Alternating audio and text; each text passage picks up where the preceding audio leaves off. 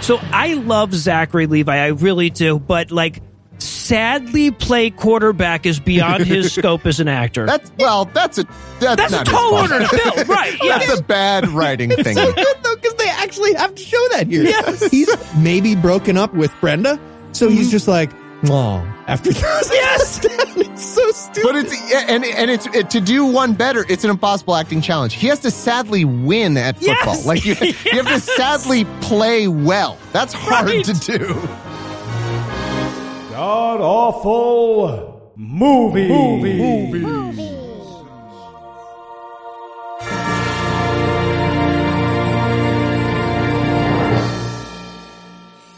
Welcome back to the Gamcast, where each week we sample another selection from Christian cinema because compared to this, the Screaming Lambs are downright pleasant. I'm your host, Noah Illusions, and sitting 700 miles to my immediate left is my good friend Heath Enright. Heath, welcome back. Thanks, Noah. This is so bad. It was pretty fucking bad. It's worse than I expected. Now, unfortunately, Eli will be unable to join us this week, but we're excited to welcome back returning guest masochist and host of the Opening Arguments podcast, Thomas Smith, in his stead. Thomas, welcome back, sir. Hey, thanks for having me to heap praise upon this movie. Yeah. It was a field trip. We saw this in the theater. That's why you heard Noah coughing just now. No, I muted my microphone so they didn't hear that, but yeah. Well, edit it back in somehow. Morgan, just That was really funny. Hey, Morgan, put this in. There it is. Yeah. All right. So tell us, Heath, what will we be breaking down today? We watched American Underdog. It's not the story of one of the greatest moments in football history. No. It's the story of really boring stuff with Kurt Warner that was kind of adjacent to that amazing moment that I'm talking about. We'll get big pin in that moment. We'll get there. Kurt because Warner, it's the really funny preface how of they the don't movie. get there in the movie. Yes. Thomas, how bad was this movie? I think it was fucking great. You guys are wrong. It's not. It's cheesy as hell. Just out of curiosity, did you guys look at the reviews, Tomato Meter, any of that? No, I have not looked at any of that. No. Could you guess? I have the scores. I would like you to guess the Tomato Meter score and the audience score. Okay, I'm going to say Tomato Meter. Little game show. 91. Under. Ooh. I'm taking the under by a lot. Okay. The way Thomas said it had to be high in my head, so I wouldn't be surprised if it's under. The audience reviews is also as a bonus or something, as a tiebreaker. I don't know. Okay. What do you think? All right, so I'm going to say audience score. I'm going to switch it up. I'm going to say audience score 91, Tomato Meter 79. I'm going to go under and over. Under on the Tomato Meter and over on the audience score. I'm thinking it's more like... It's hard to believe you guys aren't cheating because this is like if somebody posted a 1 on Wordle. That guy won. It's 75 Tomato Meter, 98 audience reviews. 98% audience reviews. This is it. 75 Tomato Meter. That's like a good movie. Yeah. This is better than The Matrix 4, just in case anybody, by a mile on Tomato Meter. We considered doing The Matrix 4 as a bonus. We'll maybe get that may in there. still. It's so funny. Oh, good times. Now, of course, I should just say up front that we are all football fans who remember the season that this movie is about. Yeah. And I'd venture to say that most of our listeners couldn't give two shits about American football if the first shit was provided for them. That's valid. Right? That's fine. So we're going to try to keep that in mind throughout, I promise. We'll say a few football stuff things, but we're mostly making fun of it. Yeah. Yeah, I just want to add on to that. Not only do you guys, remember the season this was about, this was the team of my household. Oh, really? My dad is from LA or was. LA Rams, right. Yeah, he's LA sports fans, but the Rams moved to St. Louis. So we still watch the shitty fucking Rams for years lose every fucking game forever until all of a sudden, something you barely see in this movie about a boring love story. Yeah, exactly. So all of a sudden, one of the greatest Cinderella stories in all of the history of sports happened that this movie decided to sort of allude to a little. This team was called the greatest show on turf. It's literally so good. They don't even get to that in the movie. Barely. It's so stupid. No. Oh, so maybe that's coloring my view that I actually enjoyed this quite a bit, because that football season was so fucking formative to my life. I was like 13. Wow. It couldn't have been more perfect for a young Thomas to enjoy the season of football. Oh man, yeah. This is like the '94 Rangers having a shitty, boring movie about Mark Messier, like at a library or whatever. So is there anything you guys want to nominate this one for being the best at being the worst at? I would. Okay, so I have two. And one of them apparently would have been Thomas if we were in the same theater. I had the two absolute best worst dude bros in my theater that were really? huge Kurt Warner fans. And I bet, Thomas, were you by any chance in Ann Arbor, Michigan about 3 weeks ago when I watched this secretly without telling me? No, I didn't follow you outside your door when you left to go to this movie and walk 2 blocks behind you so you wouldn't see me. I didn't. No, definitely. Okay. What are you talking So about? That was a cardboard box. I don't know what the hell you're talking about. It's just a regular cardboard box. No. Got it. You were in my theater. Were you in my theater? Well, you're just reversing it now. Okay. So these two guys were so fucking excited about Kurt Warner. They kept saying, like, it's like they were auditioning for me to talk about them during this show. Every 10 seconds during the pre-show moments, there was just like, Kurt Warner, and they would say it back and forth to each other as a call and response. What? From the moment they walked in, it was like, When I say Warner. Kurt, you say Warner. It was so much for that. It was insane. I'm not exaggerating. They did the Kurt Warner call and response 10 times minimum in the first 10 minutes, before the movie starts. So stupid. So now I was going to go with, and of course we've alluded to this with almost everything we've talked about leading into the best worst, but best worst, yada, yada, yada, right? Because so every time that an NFL logo shows up or anything like that, they're paying a shit ton of money, right? Any NFL player or real guy, coach or whatever that shows up, they're paying a ton of fucking money for that. So because of that, all of the football shit, all the stuff they would have to pay real big NFL type dollars for is squeezed into the last 22 minutes of this movie, which is... That makes sense why they had to skip so much. Yeah, it's right. So bad. Well, yeah, they didn't have the budget to make it, but they're not going to pay for the rights to show us that Super Bowl. This is an amazing rookie season for an incredibly unlikely player that culminated in what was at the time the greatest Super Bowl victory ever. Probably ever. The best game ever played in the Super Bowl. It isn't anymore. That's the Giants beat the Patriots. The Giants, yeah. David Tyree. That's fair. Right. But at the time, it was the greatest game that had ever been played in the NFL. That is in the Breakfast Club close of this movie. It's just amazing. Kurt Warner went on to be having an amazing story that we will not tell. Right. We don't have freeze frame, and he also won a Super Bowl. Yeah, exactly. Yes, exactly. My best worst is, I'm going to pair it with a best, which is best worst evangelizing. But I'm going to say best, triangulation of figuring out how much God they could actually put in the movie and have it still be a movie. I love it. Yep. It's like a formula. I imagine Adam Baldwin or Billy Baldwin, one of the Baldwins that's the coach. I imagine him doing some calculus and just being we can put exactly 3.7 gods in this movie. And it's still a movie. Otherwise, a few more and it's just some Christian fucking bullshit. We have real actors in this. This is the Goldilocks zone of evangelizing that they triangulated. Yeah, Totally. exactly. How much? I thought it was going the other way. I thought it was okay, we have to put at least 3.7 gods in there. And then if we do that, then the Christians will come see it, Yeah, no, I actually fucked up my joke. I read the line wrong. Adam Baldwin's over there on the x-axis of no, we need 20 gods in there, and then everybody else is no, we can do 3. Well, right, the Goldilocks, the supply and demand curve, yeah, it meets at 3.7 gods. And here's the thing, I suggested this movie to Heath because I saw the preview. All 3.7 gods are in the preview. Basically all, at least that I saw. I saw this as a preview in for some other movie that I don't remember what it was. all the gods are there. I'm like, oh my God, they made a Christian movie about the best season of football, like formative of my life. And I fucking love Kurt Warner. I cannot wait to do this. I get there. The evangelizing is terrible. We'll get to it. But pin in that. It's awful. They don't even try. I wanted to be evangelized harder. Like I feel like, you know what I mean? Like it's a ripoff. Like, come on, try to sell me on the whole God thing.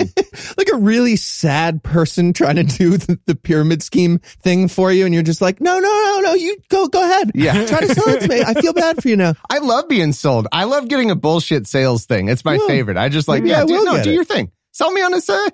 God wants you to throw a football. Tell me why. Tell me why that is. Just take the golf clubs. I know you. No, please, come on. Go ahead. All right. I want to stay here for 2 hours. I have to do a podcast about it, man. Just do it. All right. Well, I'll tell you what, there's a lot of exciting grocery store shelf stocking to come. So we're going to keep the break brief. But when we come back, we'll dive into all the heartwarming banality that is American Underdog. Hey, Heath, what do you have there? Oh, it's a new workout device. It's going to help motivate me to get in shape this year. A mirror? Yeah, it is a mirror. But once I hook it up to the Wi-Fi, it'll yell at me for eating donuts. Why? For the motivation. Wow, that seems really expensive. Well, yeah, it's very expensive considering what it does. But I got it on an installment plan. Oh, how many installments? I'm not legally required to answer that, actually. It's a number. Look, Heath, you don't need fancy equipment or spiteful mirrors to get in shape if you really want to get fit this year. Why not try Fitbod? Oh, what's Fitbod, Thomas? Fitbod, Heath, is a service that creates a workout program based on your unique goals, experience, and equipment. Their algorithm uses data and analytics to build on your last workout to maximize results. So whether you exercise 3 days a week or twice a day, every workout is scientifically proven to be better than the last. Wow, that sounds way better than this mirror that it actually calls me a pudgy piggy. It's that's exact words. It sure is. Fitbod is easy to use and even has brand new HD video tutorials to make learning new exercises a breeze. And the best part is Fitbod is only $12.99 a month or $79.99 a year. If you sign up now, you'll get 25% off your membership. Wow, that is way less expensive than the mirror. How much less? It's not. It's just moving on. None of your business. Go ahead. Well, then kick the new year off right and get started on your customized fitness plan from Fitbod. Get 25% off a membership when you sign up now at fitbod.me/gam. That's 25% off your membership at fitbod.me/gam. All right. I guess I don't need this mirror after all. Nice.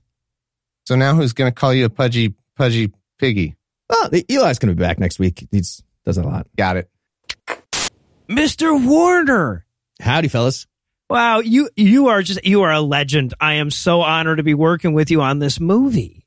Ha, shucks. Hi, I'm Mr. Warner's lawyer. Hey, great to meet you. So I've got to say, this is the kind of story you just dream of as a writer. The way that you rose up from stocking grocery store shelves to being a Super Bowl winning MVP quarterback. Well, you inspired a generation, and with the natural drama of a football season as our backdrop. I'm sorry. Did you get like a splinter or something? Well, no, it's just that, Mr. Warner's rookie season is copyrighted by the NFL, and any pictures, descriptions, or accounts of the game without the NFL's consent is prohibited. Accounts of the game? I don't think that's actually true. Well, the point is that we don't have the rights to the whole season. Oh, no, that's okay, though. We can focus a lot on the off-season aspects of his first season with the Rams. I'm sure that... Yeah, those logos are pretty expensive. Oh, wow, okay. I mean, maybe we can sprinkle them in a little bit late in Act 3. Late in Act 3? Yeah.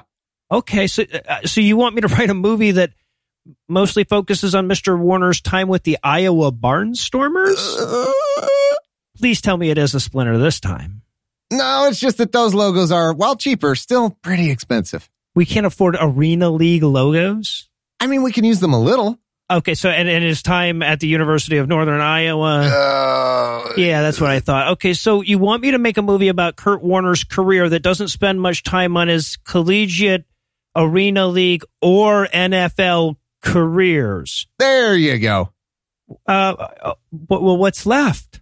What about the time I met my wife? Well, is that interesting in any way? We met at a bar. Well, so no. We were both in the same line dance. It was pretty sweet. Okay, so negative interesting now. I ran in snow once in Iowa. Why are you telling me that? It's really cold. Like rock. You know, I gotta Like be honest. movie cold. I don't see why anybody would want to watch this movie. Okay, hear me out. Faith-based. Oh, no, yeah, that'll work. I'm kind of Christian.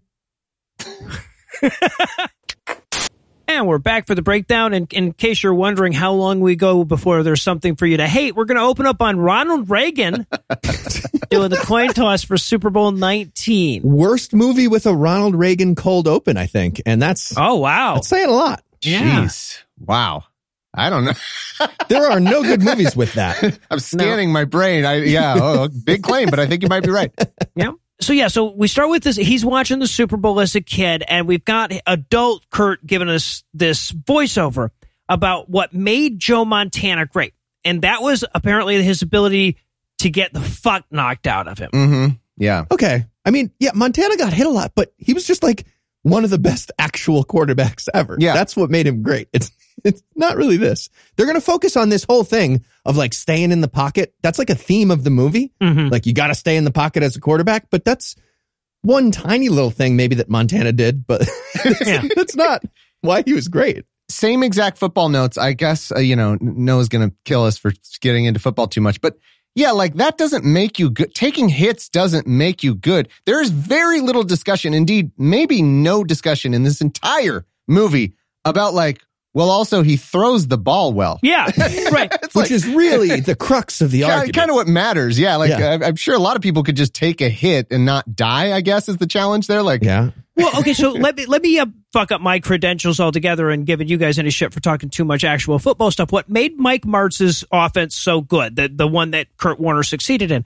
was that they would not really protect the quarterback very well, right? They would send more people out so he'd have more options. So a big part of what made Kurt Warner great was his willingness to get the shit knocked out of him over and over and over in a way that almost no other quarterback would.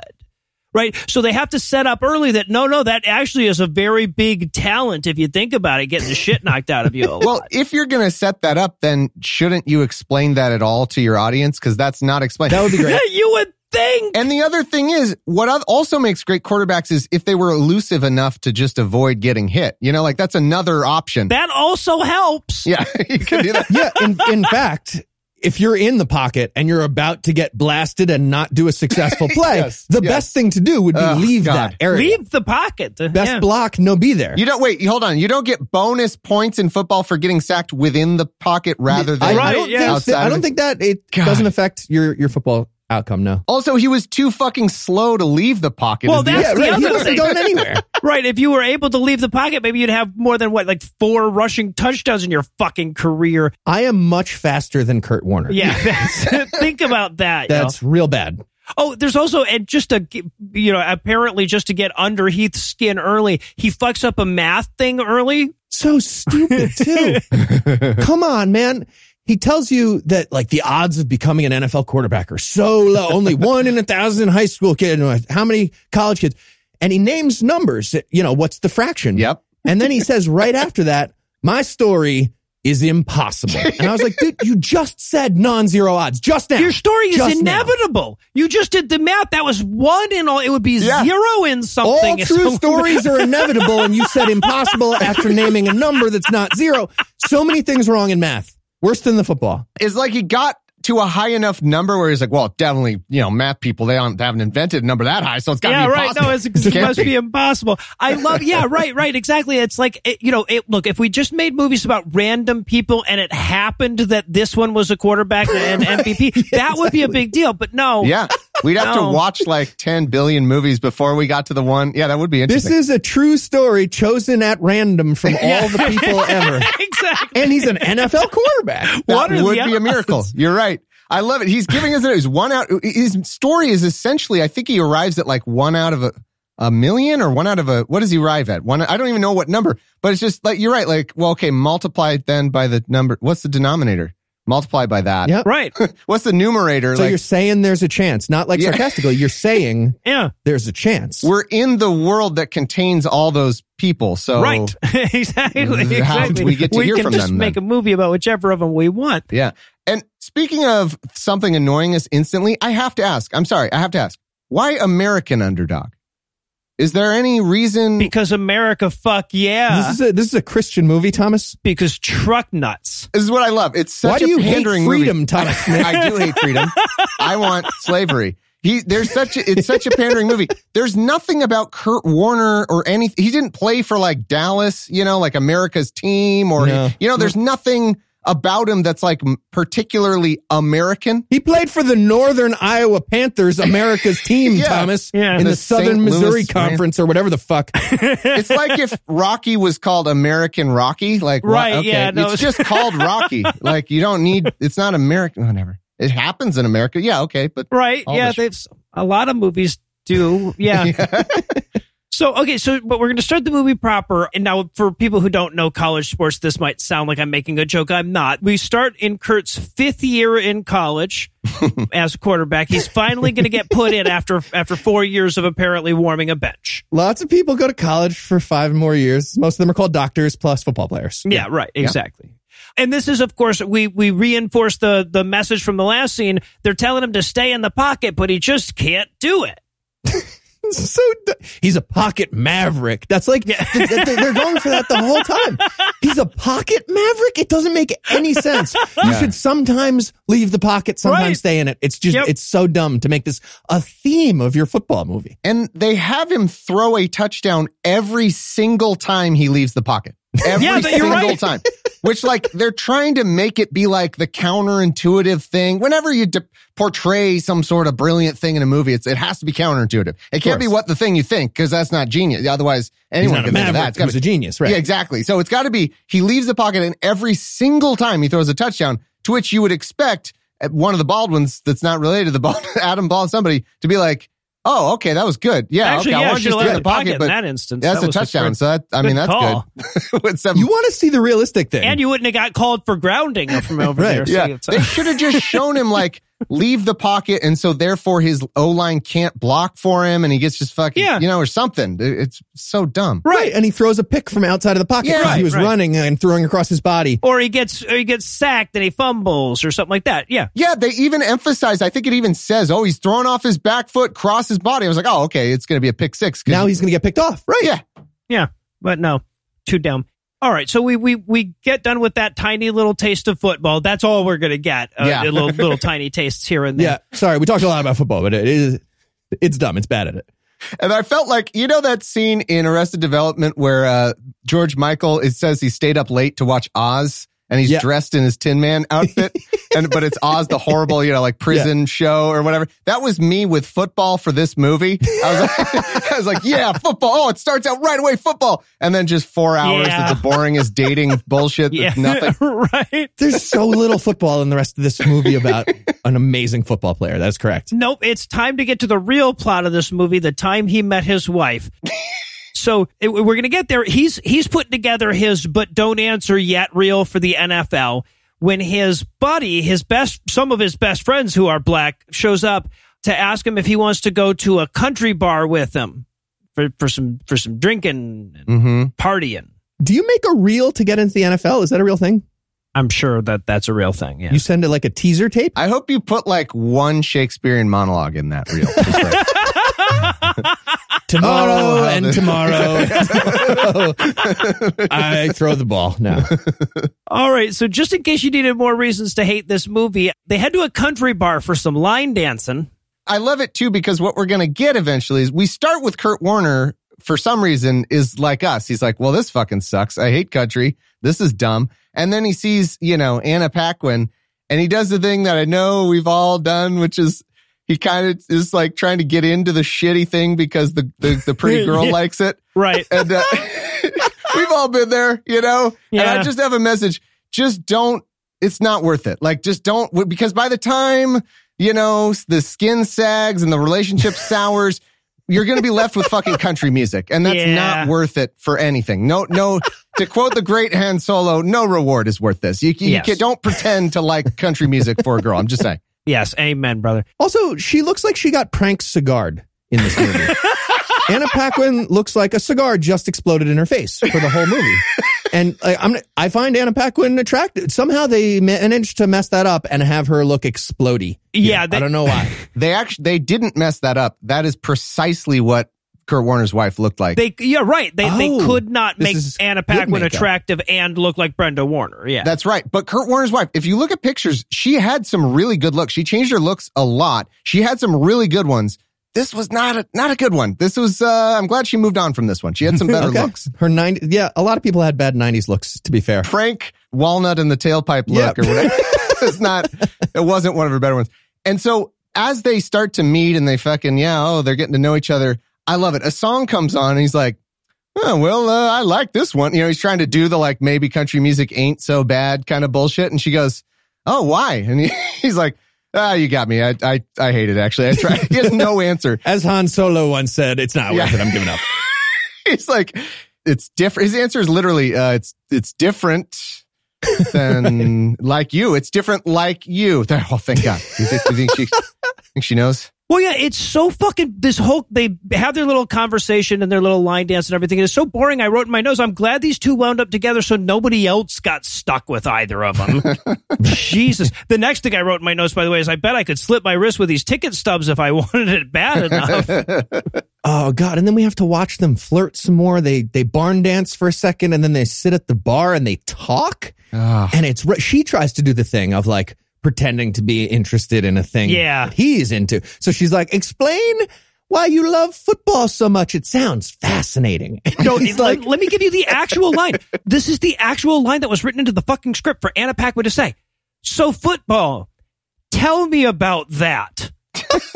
Okay. I didn't even remember that. That was the exact line. Yeah. Which is amazing. He didn't take the cue that just be honest. You don't want me to tell you about football. Like, that's what you're supposed to say there. I wish he would have gone the other way. It's like, okay, 11 guys on each side, right? Okay. And then he's got, he should have just explained the entire rules of football and every Super Bowl up until that point. No, it's neither of those awesome options. He very slowly, like as if he had to remember what football was in this moment. He's like, I like the ball. Yep. I like the ball of it. But once again, I have to throw in the actual line that he says, and I quote, as long as I have a ball in my hands, I feel like everything will be all right. Okay. You can't make that work. Like, there's some stuff you could make that work with, if you're like, I don't know, if you're into hiking or you're like something with the ocean, maybe you can make that work for women. Like, yeah, as long as when I have that, when I'm feeding that orphan dolphin, and I'm just, when I have that dolphin in my arms, that everything, but when you're like, when I got the warm grip of a ball in my hands, it just doesn't work. Dude, what are you talking about? Also, we should point out that playing Kurt Warner here is fucking Shazam. Yep. It's NBC's Chuck. Yes. Yeah. I like this actor. I like him. I like Anna Paquin. Zach Levi. It drove me nuts. Wait, Shazam, is that the one with Sinbad? Yes. As the genie? Mm-hmm. Nope. Shaquille O'Neal? No, Sinbad. Shaquille O'Neal. So Nelson Mandela's dead. He is. Now he is. So yeah, so they have their conversation, but then she leaves, right? She's like, oh, it's, the bar's closing, I gotta go. And he's like, well, let me get your number. And she's like, no, I have kids and they're shitty and you'll hate me. Bye. Right? Yep. I'm a gross harlot who divorced. I'm not worth it. That's really said here. Yep. And they don't walk that back at all during the movie. No, as a matter of fact, the movie has that whole but he loved her even though she was a gross harlot who was divorced kind of a feel to it. They do the opposite. Exactly. They double down on that. Yep. That's the theme. Well, and that's the next scene as well, right? So we cut to next morning. Brenda is momming, and momming sure is hard at the beginning of movies. Oh, God, dude. She's a single mom. Are you kidding me? That is fucking hard. And he does the dumbest move I've ever seen in the history of romance on screen, which is he shows up at the woman's house the next morning. Unannounced, who he doesn't know, didn't get to know her name, by the way. Like that didn't even give him her phone number. Yep. So at this point, I was like, he must have followed her car home from the bar, behind by a couple blocks. And then when she pulled into her house, he left and now he knows the address. Yeah, like me with the theater with you. I mean, I didn't do with the theater with you, Heath. Right, the opposite of what you did. Yeah, not do. The opposite of not. No, and by the way, he doesn't come. She doesn't hear a knock at the door and then come and see him there. No. She looks out the window and he's standing there with a flower. Like, if you lived in Florida, she would be legally obligated to shoot him in the head. Oh, he'd be dead. He'd be a dead man. There would be no Kurt Warner football story that we don't get to in this movie. Well, if he was Colin Kaepernick, he'd be a dead man. Well, yeah. That's a good point. Yeah, he goes to the side door. He looks in the glass, the poor single mother at home in the morning after a night of, like, what are you talking about, you fucking creep? Right. She's probably hungover. And yeah. But just is, wow. Right. But no, because it's a movie and I guess maybe real life. I don't know. I have a feeling like these events were probably separated by more than an evening, or a night. Yeah. Maybe. He goes inside kind of without even permission. She just is like, oh, I got to help one of my humans that I watch. He just lets himself in, helps the blind. Am I nuts or is this kid Asian? Yeah. I think the actor was, Yeah, she has an Asian kid and a non-Asian kid. Whatever. Okay. It's going to be a theme. I'll tell you why. He just helps this blind kid with his radio. And the grandma, so her mom, walks into the bathroom to see a strange man lying on the bathroom floor with her blind grandson. That is correct. Yes. All that happens. And the movie seems to think the message here is, he sure is good with kids, huh? Right. Instead of the first reaction for a grandma who was, by the way, trying to go to the bathroom, I think. She walks to the bathroom. Instead of going, ah! And beating him with a baseball bat and saying rapist, like, oh, what is that? She does the like, oh, how cute. I'm going to stand at the door and observe this man I know nothing about who snuck into our house lying down with our young son. At the very least, she has to be like, you're both lying on a bathroom floor. That's weird. Please don't do that. I don't know why people in movies do that a lot, and it's gross. Heath finds it gross. In this real reality, though, we should not do that. She doesn't say anything like that. She's not like, hey, you need to not break into my house and play with my grandchild unannounced. What is happening? None of that. Right. She's like, no, this is cute. My daughter probably finds this attractive, which is bananas. But we get their extended meet cute, and he meets the kids and gets her number, and she decides retroactively that it's okay that he stalked her. And then we get back to some footballing, with Kurt demanding to know from the coach why they won't put him in, and it's because he just won't stay in the goddamn pocket. Mm-hmm. They're still on about that shit. In order to get on the field, what you need to do is stay in the pocket. Get CTE because... Well, right. Yes. Exactly. Well, we get a fucking montage of them like, okay, hit him a bunch of times and see if he's ready for it. And I'm like, you guys know about the concussion shit now. Yep. Like, we're not watching a movie from 1987 when this is okay, but yeah. So we just watch a fucking montage of them hitting the fuck out of him in practice. In practice, yes. They're torturing a man. Yeah. So dumb. No, he might as well walk off the field, murder, suicide his family right on the sideline and come back in and be like, all right, no, I'm good. I'm ready. I'm part of the club now. I need some more head trauma. This is great. This is good practice for the pocket. So, yeah, but he gets hit enough apparently, so he gets to start. So he calls Brenda with the good news, and she agrees to go on a date with him now that he's the starting quarterback for the Northern Iowa Panthers. I don't know how he walked back on after the suicide part, but he did in my scenario. Yeah, right. Trust me, it's that crazy of an example of something that didn't happen. And we get a fantastic date, which is them taking the shit-ass truck to some sort of body of water that I'm not even going to call a lake. You're going to sit next to, hey, look, I've been fucking broke. There is no shame in the sit near a body of water because I'm broke date, damn it. Yeah. Totally true, except the kids are in the truck. They're waiting in the truck. Yeah. Where's the grandma? I just want to I want the scene of Brenda being like, hey, mom, got to go on a date. Can you watch the kids? She's like, nope, it's Thursday. Nope. It's my night to fuck. Bingo. It is my night to fuck, Brenda. You know this. Thursday. I get railed on Thursdays. You're on your own. See you later. She takes the kids on the date with him. Oh my God. Yeah. And of course, this is where we get our obligatory one of 3.7 God references, right? So she starts talking about how somebody in her church once told her that she would do something special, probably. Yep. Yeah. And she built her life around that. She built her life around a stranger one day in a place was like, you're special. Yeah. God's going to do something great with me is what this lady at church told me one time. So now I've modeled my life. But then right after that, she explains. Oh, God. She's like, yeah, but now my life fucking sucks.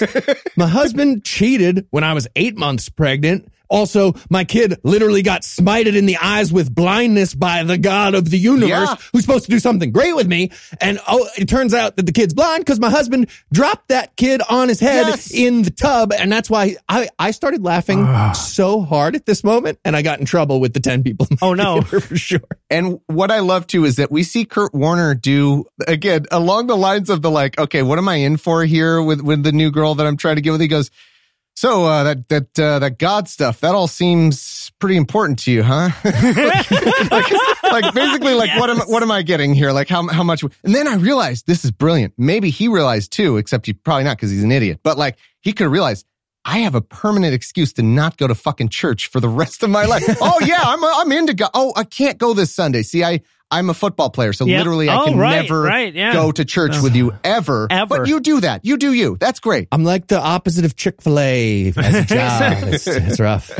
Just to be clear, by the way, what they're setting up is that God's mysterious way is all that shitty shit that happened to Anna Paquin's character, that horrible stuff, her kids smited with blindness. Yeah.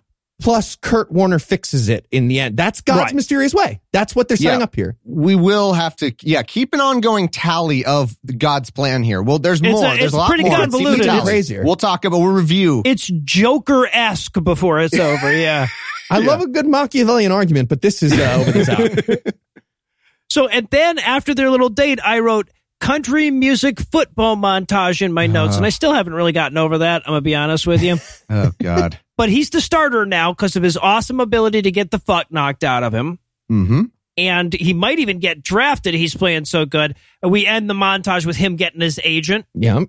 He gets an agent. This is, again, country music was playing. So I was doing like, when you get hit with a stun grenade in a movie or whatever. That's me. I'm just like, make it stop. So I tune back in with my notes once the country music stopped. That's fair.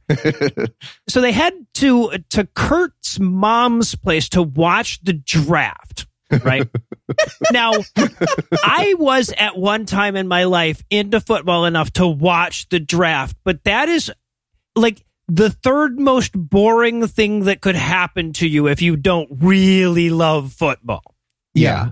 And the reveal is pretty funny here, actually. So the NFL draft takes multiple days because it's a whole lot of stuff that has to happen. Tons of people have to be picked, and there's a bunch of time between wheeler each pick. dealing, so and there's dealing, and there's people calling each other. It's a whole thing. It takes multiple days, but Kurt Warner's the only one who knows that at this moment. So the other people at this let's watch the draft party are like, dude, there's been 4 so far. How long is this draft taking? And he's like, it's like 4 days. You have to keep and hours and hours. It's like 8 hours. Like they're going to sit there for 8 hours, 2 days in a row, watching the draft together. Yeah. Oh, God. Well, I thought you were talking about the big reveal of Kurt's mom fucking hates Brenda. Oh, yeah. Yeah. We get instantly, they get out of the truck and she's like, Kurt, my son, I love you. Who the fuck is that? Yep. Mom might as well go up to Brenda, sniff her, and be like, divorced harlot, gross. Yeah. Boo. Right. Break up now. Also, imagine they're going to make a movie about your life, and you go, put in that part where my mom fucking hated my wife. Thought she was such a disgusting piece of shit. That must be a real thing. Like Brenda and his mom probably were sitting in the same row in the same theater when they saw this movie together. What I love too is in terms of the safety of the situation. If you're Brenda, because we've been in these situations, you gotta go, okay, I gotta go spend time with the in-laws or whatever, like some situation where you're like, this is gonna suck with a person. I can't think of anything worse than a draft. There's nothing, there's literally, there's not even anything to distract from the awful tension of the room. You're like, you want to play Risk or something? Can we watch scat porn together instead? I don't know. Anything else. That'd be great though. Something a little less awkward. What if we all fuck? I don't know. This is terrible. It would be better. It would be better than this. So now, of course, this is the draft that he's hoping to get drafted in, but he doesn't get drafted. So we cut to Zach's birthday party. Zach is the blind kid. We cut to Zach's birthday party and Kurt Warner coming in with this undrafted look about him. Very sad. Yeah. Best undrafted quarterback of all time, by the way. Yeah. Oh, absolutely. Best undrafted player of all time, I would say. God, he rules. And what I love here, too, again, keep a tally. There's more, but we get a scene. So we don't really know as viewers, Kurt could be not at all religious, not believe in any of it. Like we know, as you and I, as humans, we know that after he won the Super Bowl, he did praise the Lord, Jesus Christ, all that fucking bullshit. But like, as a viewer, as far as we know, he fucking hated country music. And he's like, who's this God guy you keep talking to? And then we get at this birthday party. He's, sadly throwing a ball through a tire, as you do. You can totally relate to that. I've done so many hours of this, though. When I didn't get drafted, I also did. I also didn't go to college to play football, but I still could have been drafted. You never know. And he goes to Brenda. He's talking to Brenda. He's like, why would God give me a dream that's never going to come true? And I'm just sitting here thinking, okay, you are talking to poor Brenda, yes, who believes in nothing but God, who changed her life because a stranger told her that God had a plan for her, who went into the military. She was a Marine or something. She has a cool story, actually. Yeah. And she had a kid. She had God. You know what God did to Brenda? You already covered it. So many bad things. God gave Brenda an ex-husband who cheated on her when she was 8 months pregnant and then dropped their child after the divorce, so they weren't parenting together, dropped the child in a bathtub, didn't tell the doctor about it, or didn't tell them about it for long enough to where the child is dealing with. That's what Brenda is dealing with. And you have the guts, you have the gall to be like, God won't let me throw football money. God's not letting me. God made me good enough for D1 college, but not pro football. Why would he do that? I did the math. Give me some sympathy. Come on. Earlier. Okay, but then we have to turn things around for him, right? So we have this scene where he's having dinner with Brenda's folks, who love him, by the way, and they have to tell Kurt that the Packers called and want to put him on the practice squad or whatever, but they do it all like coyly and stupid. Oh, God. Yeah. You're so right. I hate this thing. Because the guy's like, oh, how are the Bears going to do this year? And Kurt is like, oh, I don't know. And then he's like, wait a minute, did the Bears call? Is there a bear right behind me or something? I don't know why he would think that. And then the dad says like, no. And I thought, oh my God, this is just a depressing scene of like, that's how fucked up Kurt Warner is. Like, that's a good scene if that's what happened. If you mention a football team in his presence, he's like, did they call? Did they call? Am I drafted? Did they call? Am I going? Did they sign me? And then it turns out, no, they actually did get a call, but from the Packers, the rival, the Bears, Yes. And that's how they introduce it for him. So Anyway, stupid. it's fucking stupid. Yeah, I hate it. So, but we hurry over to Packers practice, and he's just so overawed by Lambeau Field. And I'm like, well, yeah, I mean. I love this because we get his failure of being with the Packers. Yeah. And so he goes to the Packers, and he's standing on the field, as a backup QB, or he's not even backup. He's just on the practice squad, going to try to make the team, essentially. And the guy's like, all right, Warner, get in. Pop Warner is his clever nickname. Yeah, Pop Warner. Yeah. Get in.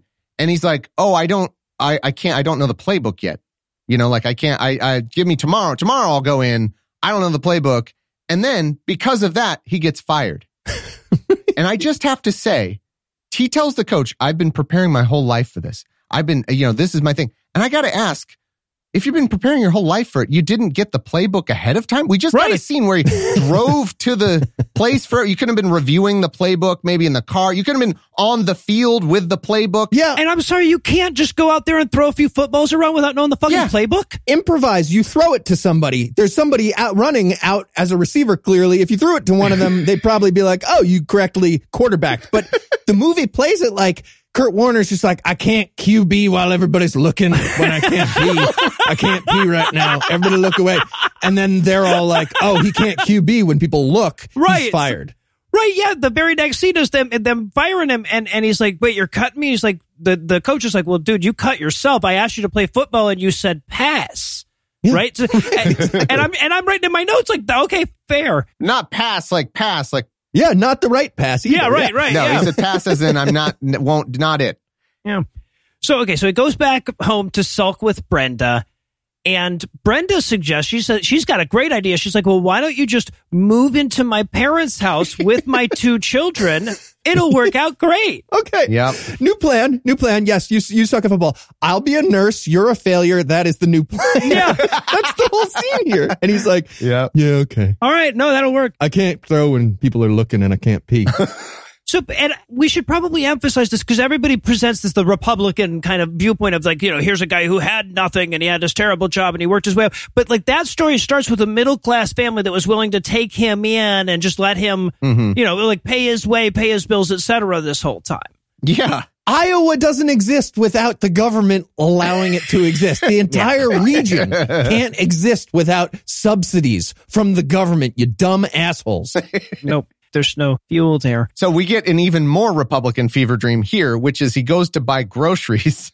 And he's like, dude, I love this. This is, they had to put this in there as like, this is the tiny amount they'll allow. He goes to buy groceries. She's like, $26. He's like, do you take food stamps? And then he sees the thing, when help needed. And he's like, also, can I have an application? And it's like, this movie is so fucking Republican that's all they'll allow. Food stamps, or for the one time in between you need something and then you apply for a job, and that's what they should be. Yep. Like, there's just a barrel of bootstraps. He grabs one, picks himself up. There's a bag of gold in his hand all of a sudden. Here you go. I will trade you. We will just barter. This works. Yeah. So dumb. There was one moment in this scene that I enjoy, though. So he's walking out, and then he finally he goes back in and he's working, right? He's stocking the shelves. Yeah. And we see two people who know him from Northern Iowa, from the university. And they're like big college football fans. And they're like, hey, look, it's Kurt Warner. He's wearing a smock and restocking cereal here at this shitty grocery store. Kurt Warner, so he's just like, can you guys not narrate? We don't have to. We don't, like, they we know. all know what's happening right here. Movie. Yes, it is. Thank you. My other favorite thing about that scene is he specifically said, graveyard shift, stocking shelves. Right. And then we cut to a 10-year-old kid, I guess, in the store during the graveyard shift when it's closed, stocking the shelves. Also, this is so weird to me, too, because like over and over again, they keep showing this box of Wheaties that Dan Marino's on, right? And he's looking at it like, oh, I wish I was on the box of Wheaties. And that's such a weird thing to focus on because Kurt Warner was never on the Wheaties box. He wasn't? Oh. No, I looked it up. He was. So I have to imagine that like fucking Dan Marino stands outside of movie studios going, anybody want to use my Wheaties box rights? I will. You guys been doing a football movie. You could probably use that, huh? Does it have me in it? Well, me? That's interesting because they even do a callback where he gets on the magazine cover. Yeah. But not the Wheaties box. But I that would have been funny if the guy in the store, because they do a callback later on where the guy who still works at the fucking store, because I guess not everyone is able to become an all-star quarterback. Like, not everybody can bootstraps their way. Some people just have to, work at a fucking store, in this world. Right. But anyway, he sees Kurt Warner actually on the magazine. It would have been funny if he's like, well, but it's not the Wheaties box. Not the fucking Wheaties box. He said he'd get on the Wheaties box. He didn't get on it, so he fucking failed. He didn't do it. Fucking failure, just like me. Oh, it's just Flutie Flakes. Nobody cares about Flutie Flakes. All right, well, I initially thought I was kidding when I wrote about dramatic shelf restocking in the intro, so I need a break to work through that. But we're going to be back in a flash with even more of American Underdog. It is dramatic. He does it dramatically. He's a good actor. And your stripe looks stupid. Doesn't even make you look faster or taller. It's dumb. Hey, Heath, what you doing? Oh, hey, Thomas. I'm just antagonizing these chipmunks. Why are you antagonizing chipmunks? Well, after the workout from that last ad, my muscles are really sore. And I thought, what better way to relax than being beaten up by a horde of angry chipmunks? So, roasting them. And so you don't have any better options. I mean, think about it. With their tiny little fists and their tiny little karate, it actually be kind of fun, right? Has this ever happened to you? No. I'm talking to the listeners, Thomas. I'm answering for the listeners. This has never happened to anyone. Pushing past that, then why not try the Theragun Gen 4 handheld percussive therapy device? It releases your deepest muscle tension using a scientifically calibrated combo of depth, speed, and power, and it's as quiet as an electric toothbrush. It's true, Thomas. Theragun sent us one to try, and it feels amazing, both while you're using it and after. It gets to the source of that pain by releasing tension using Theragun's percussive therapy, which goes 60% deeper than vibration alone. It's true. Whether you want to treat your muscle tension from working out, an injury, or just the stresses of everyday life, there's no substitute for the Theragun Gen 4. I'm just saying that none of your listeners were otherwise going to insult chipmunks in hopes of tricking them into a massage. We obviously have very different listeners, Thomas. Anyway, try Theragun for 30 days starting at $199. Just go to therabody.com/awful right now and get your Gen 4 Theragun today. That's therabody.com/awful. therabody.com/awful. Okay, I will, but I still reject the premise of this ad. Even knowing Eli? All right, withdrawn. Yeah. All right, Mr. Warner, have a seat. Thank you. So why did you apply for work here at the Hy-Vee Grocers? Well, I was in here, so. Uh-huh. Oh, more. Sure. And also, I was taking groceries off the shelf because I was shopping. And I was like, you know what? I bet I could put groceries on this shelf, too. I could totally do that. Okay. So here I am. Interesting. Uh-huh. And it says on your application here that your last job was, wait a second, is this right? A quarterback for the Green Bay Packers? Well, I was on the practice squad. Oh, wow. That's really cool. So how long did that last? Okay, let me think about it. It was like, 5, 6, it was like a day. It was one day. What? One day? 1 day, yep. Mm-hmm. Wait, why just the 1 day? Well, the NFL, it's the toughest standards in the world for football jobs. So pretty hard to make a cut job like that. It was really hard. Yeah, no, I bet. All right, well, you know what? I think you're going to work out great here at the Hy-Vee. So great. Let's get you an apron, and we'll get you stocking some shelves right now. Right now? Wait, did you get a splinter or? No, did not get a splinter. It's just I don't really know where things go yet here at the store. I figure maybe I could stock some shelves like day 2, day 3. Well, no, you can't do that. You have to work all of the days that we pay you, at least. Yeah. Ugh. Sound just like the Packers. Wait, is that why they fired you? Well, technically, I fired myself, is what they told me. Oh, yeah. You're fired from here too. Yeah, figured. Hey, I can throw. Doesn't help. He's gone. And we're back for more of this shit. We're going to rejoin our hero with him and Brenda eating at a diner when who should walk in the door but the entrepreneurial genius behind Arena League football, Jim Foster. Yeah. I got to say, arena football is kind of fun to watch, but no. He's not the entrepreneurial genius they're making him out to be here. Yeah. Absolutely. Oh, I'm glad you guys know, because they make this guy out to be like this genius mogul thingy. I don't know this guy. This character seems fake is all. I was like, this isn't a real guy. There's no fucking way. He's coming in dropping piles of cash on Kurt Warner's table to get him to play the Arena Football League. Yeah, but it's singles. It's mostly singles, couple of fives. Yeah. But he's like, I want you to play on my Arena League. But I started the league and now I own a team and now I want you to be like quarterback for it. And he's like, I don't know, it's not real football though. And I'm like, well, neither is stocking groceries, dumbass. Yeah, I love they set this up as some sort of dilemma where he's like, I poor, have no fucking money. Should I do this the literal only way I can make money playing the game that's the only thing I know, or what? Or not. Right. What are you going to do? Like slide a cereal box back across the table? Yeah, or maybe someday. What about this? I'll make assistant manager at the thing. Are you trying to fold that cereal box? Stop it. Stop. Dude, it's not gonna still has cereal. And yeah, right. But and we have to keep in mind because they have to show us all the rock bottom shit after this. He has to have a bunch of shit happen to him before he'll decide to take the Arena League job. Everything that happens from this point on in the movie to him, though, is because he's too stubborn to play in the Arena League. And unfortunately, the truth kind of messes this whole narrative up because actually he was assistant coaching at Iowa this whole time. Oh, was he? Yeah. I didn't know that. They try to be, he's not doing football. He's stocking shelves. His dream's dead. Oh, also he was assistant coaching I guess, the Adam Baldwin fucking character this entire time. But they didn't show us that part. So, but then he goes home and he finds out that Brenda's parents are moving and he can't live rent free anymore. And I'm like, oh, rock bottom for a fucking middle class white guy, I guess. Yeah. Yeah. I kind of enjoyed this. This dad was fun to me the whole time. He was good. Yeah. This dad was good. And he's like, all right, asshole, you got to move out and be like an adult with a job. We're leaving. And then but this was weird. The dad's like, yeah, so like I said, you're about to be homeless. Marry my daughter right now. And I was like, what's happening in this dad's head? Why?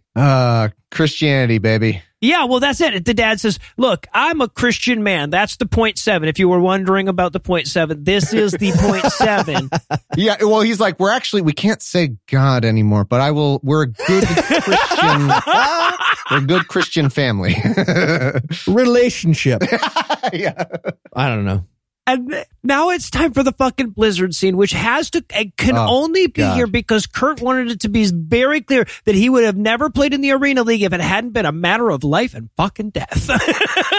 Yeah. So stupid. So we get the established that there's Blizzard. There's just a life-ending Blizzard thingy. Sure, whatever. They come in. She's like, "Did we pay the heat bill?" Or he says, "Did we pay the heat bill?" She's like, "You told me not to," because they're broke. They got no money. Yeah. Mm-hmm. And she said, "I love this." She's like, "Well, I guess I'll quit nursing school, and that's we can't manage this. We'll just have to do that." And he goes, "No, you will not quit. We don't let each other quit. Like we pursue our dreams." This will be the last time we hear about nursing school. Yes, that is. Oh yeah, that's gone. Did she graduate? Did she become a nurse? No idea. Is she a nurse to this day? They just forget. Go fuck yourself. That's a lady character. It's football time. But no, it's not. It's actually not football time. No. Okay. Listener, I want you to think of the most boring thing you can imagine happening in a movie. And then we get to watch a car break down in Iowa. We watched car on a long stretch of straight, flat fucking Iowa road break down. That's the plot. Just do it. I was so mad. I was like, just do the montage of the NFL. Go. Do your movie. Yeah. No, we're going to do a bunch of Iowa car stuff. No, the movie literally runs out of gas. Well, that's what I was going to say, too. I love it. This Kurt Warner is just a dumb guy. I'm sorry. I like him, but he's a dumb guy. They almost die. They have money. Because he didn't That's the fucked up fill thing. his gas tank. Right. They run out of gas, and he's like, "Oh, I'm going to have to run back to that store. It's a mile back. I hope I can make it before you freeze to death. Give me some money." I'm like, "You have money?" Yeah. Well, then why the fuck is this happening? You passed a gas station. We know this. We know that you passed a gas station and made note of it and ran out. Look, I've run out of gas a couple times in my life because I drove shit cars that the gas meter wasn't even working. And one of them, it was working, but I was pushing it too much. Sometimes, it's no shame. But neither of those times was I transporting my girlfriend and her special needs child through a death blizzard. Through a historic fucking blizzard. Yes. The kids dying of poverty in the back of the fucking truck and everything. Yeah. Almost murdered her family, like her and her family. Yes. Very close. Yep. And this is the good guy of the thing. This is his he's such a good guy. What? What? Right. Because he thinks this is the heroic moment where he had to run for a mile in the snow, uphill both ways to get the gas. And it's like, but you only had to do that because you're a fucking idiot. You saved them from you. There's no hills in Iowa. That's true. It's flat, bullshit, boring. There's no hills. There's no topography. If I wrote the book about my life, I would have been like, and definitely that someone stole the gas out of some recycling, the gas out of the car. It wasn't just that I fucking forgot. A car can break down for all these other reasons. It didn't have to be right. It could have been a part that he needed. Yeah, flat tire. He had to go get some Fix-A-Flat. But he gets the gas. They get to his mom's place where there's heat that's turned on, and he's like, all right, I'll play shitty Arena League ball. I have to point out the language of this because it's another great Republican-y Christian thing. Because after this moment where, he almost kills his family, murders OJ's his fucking family, just slightly different. He says, slightly different. All right, I will go, as you say, hell is frozen over, so I will go play Arena Football League. And she's like, no, you don't. And he goes, look, I promised your father I'd take care of you. And I'm just like, why is that the important thing? Like, that's a transaction between two men. Yes, exactly. It's not bad that you killed your family because you promised another man not to. That's not why that's bad. But yes, the fuck it is. It's just bad to kill your family. Like, it's right. That's just for itself. A good reason there, too. So then we cut to the cornfield where the Iowa Barnstormers practice. And I love this stupid ass exposition because nobody remembers Arena League. Nobody knows what that fucking shit was. So they've got the coach standing there giving the basic rules of Arena League football to his team. That's where they're going to get to that. You get the sense that he financed this movie. Do you feel like that guy must have financed this or something? Oh, all right. That guy comes out as a really interesting, amazing Arena Football League mogul. Yeah, okay. He really does. In fairness, Christian movies are to movies as arena football is to football. Okay. That's way too generous to Christian movies. That is very generous, but you get way the point. Too generous to Christian movies. Yeah, no, there's never, the Christian movies have never given us a Kurt Warner, right? No. Christian movies are It's not Arena League. It's like the fake, knockoff video game without the players' actual names that you play. Like that would be maybe. It's paper football to the NFL. Right, there you go. No, it's not. That's too generous too. I love paper football. Sorry. Yeah, it's impossible to complete this analogy. No, it's not. There's nothing involving football that is miserable enough to be the equivalent of Christian movies. That's true. That's the problem. It is brain injury to the NFL. Okay, there you go. There you go. You found it. Okay. But we see his first game as an Arena League quarterback, and he sucks because he doesn't know how to throw fast enough. He can't stand there in the pocket enough, and he doesn't get hit in the head enough. One more quick note on that. They illustrate that with a bad football thingy that I love, which is specifically they are backed into their own end zone.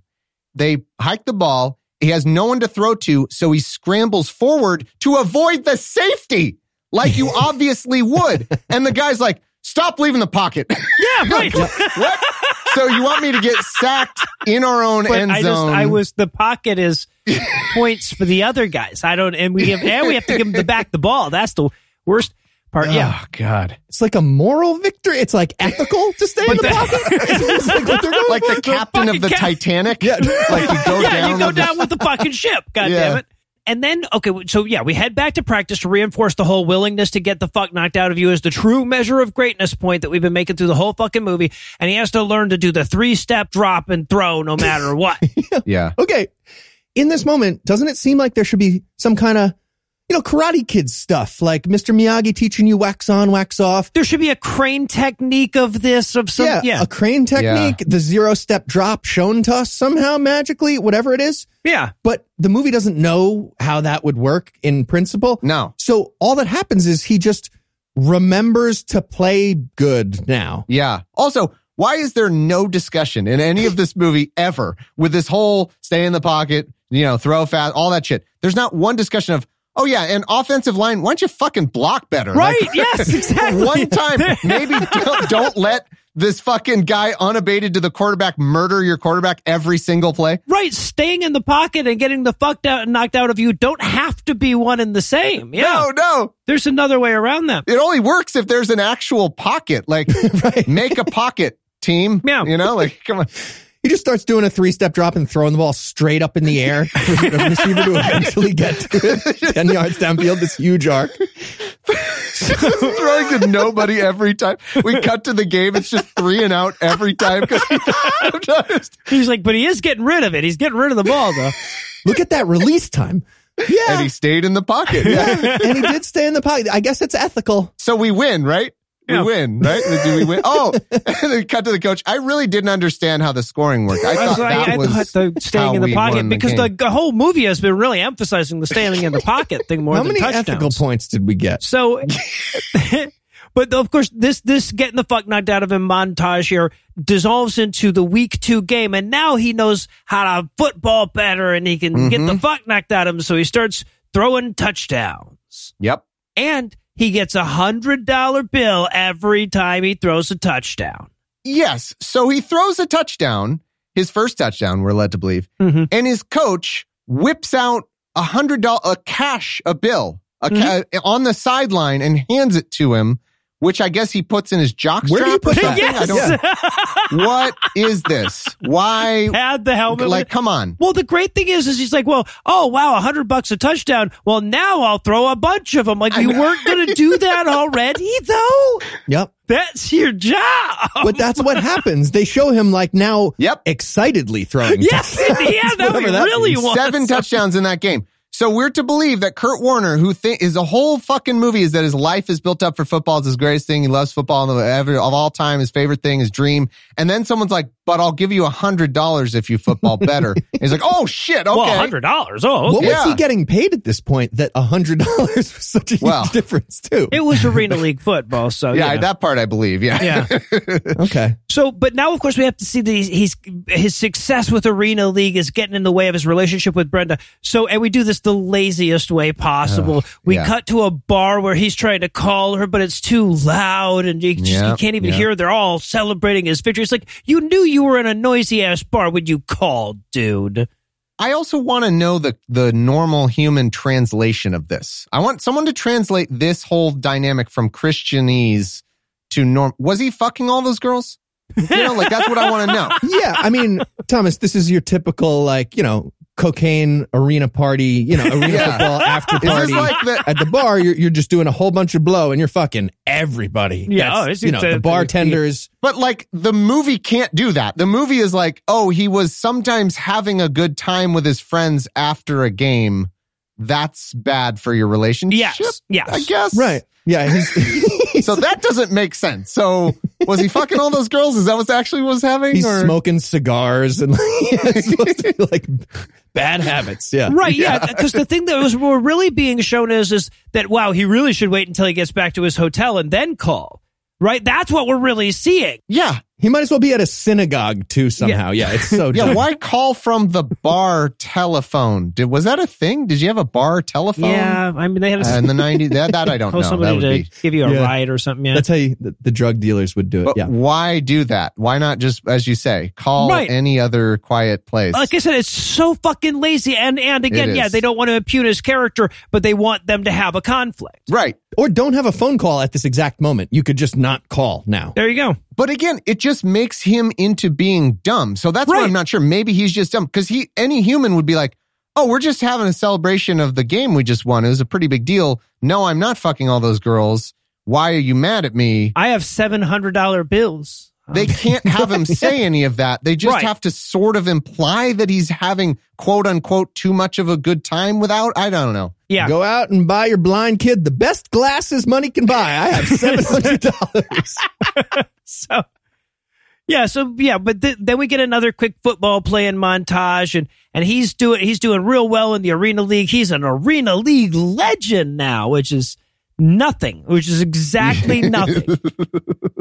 And we get some little clips of like, and he's rushed for 12 touchdowns and all that. And I wanted to confirm that so badly because I have a hard time believing that's true. That's his career. He ran in his NFL career. He ran 12 touchdowns. So yeah. Okay. Oh, his whole NFL career. I was trying to look for his AFL. No, I'm sorry. I'm sorry. He had 3 rushing touchdowns rather it was 12 years of career. Three rushing touchdowns. Yeah, and those are got to be just quarterback sneaks, right? There's no fucking way he's the slowest quarterback in the history. No, yeah, exactly. See, this is why you're not. Did you stay in the pocket or did you run for a touchdown just now? So that's the point. We're talking about the fastest league ever. What did we say about the pocket? This is the fastest league ever.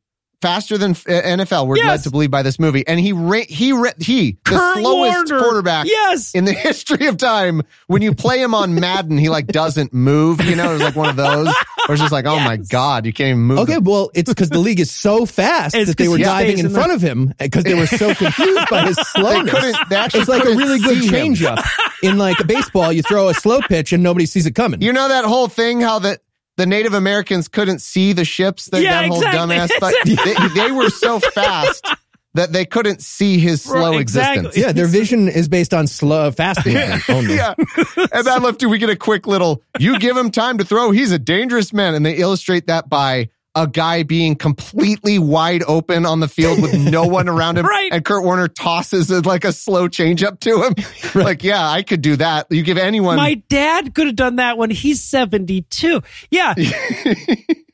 So, and then after the game, we have to see he's such a big star that he doesn't even have time for Brenda anymore. And the way we show this is that Brenda shows up unannounced after the game with Zach, and they won't just let her into the locker room because she says she's with Kurt Warner. Yeah. Maybe they're both dumb. Maybe they're both just really dumb and they don't even have any. I think that's accurate. Well, probably. But once again, they need this conflict to exist. They need that moment in the movie where he's gotten too big, but they don't. Yeah. Kurt Warner is not willing to admit to having done anything wrong. They don't want to impugn his character in any possible way. So it has to be this ridiculously stupid situation. Totally right. It has to be this misunderstanding that would have been cleared up by any two intelligent humans of any kind. Right. She's mad at him because she showed up to surprise him, and somehow the staff at the barn that they play in, the horse that works security, didn't know to let her in. Right. But I wrote in my notes, she's mad that they don't have a relationship conflict to resolve in Act 3 yet. Yeah. Yeah, but Brenda goes to see Kurt with an important message for him about their future, and they have to break up because Act 3 is right around the corner, right? Oh, God. Yeah. I just watch Kurt Warner during this scene, he can't say anything. Because as you say, they have to put him in this arbitrary, stupid situation because they can't be like, well, he was just fucking floozies left and right or something. They can't do any of that. Right. Uh-huh. So the way they play it is it looks like he doesn't understand what's happening. Right. He's like, so you're breaking up with me to not, hold on, fuck, I gotta write this down. So you're breaking up with me to not break up with me later. Give me more toothpicks and a rubber band. Hold on. Yeah. And he's like, but no, not that. I don't, bad, that. And she's like, nope, that. And then that's the breakup. I think the movie confused itself here. Yeah. It did. Because she says like, okay, Kurt, you should break up with me so that you can have this better life of I'm not allowed to say all the blow and hookers after all the amazing Arena League parties. He's just massaging his temples. What? Oh, yeah, he's so confused. Oh, God. But she's like, you should break up with me. And he says in the movie, like, okay. And then there's a big pause. And I was like, credits. This is an amazing movie. If he's just like, okay, credits. Right. And he has an amazing NFL career with a whole bunch of fucking. A lot of blow and floozies. Well, or if not credits, just like, all right, we're done. And then 2 hours of his football career would have been fucking awesome. Right. Just the football. God, it would have been great. Right. So, but they break up. And then, of course, we have to show what a great and magnanimous guy he is. After they break up, he hands her this big jar and she says, what's this? And he says, it's my touchdown money. And she's like, you have a big ass jar filled with $100 bills in your motel room? He's like, yeah. And she's like, I've been broke this whole time. And he's like, right. We're at the end of the season now, aren't we? Sorry, you need blind glasses money. Here you go. Take it. Wait, but aren't you working as a nurse or not? Or maybe I don't know. Who cares? Right. You're the lady Fuck character. You. Doesn't matter.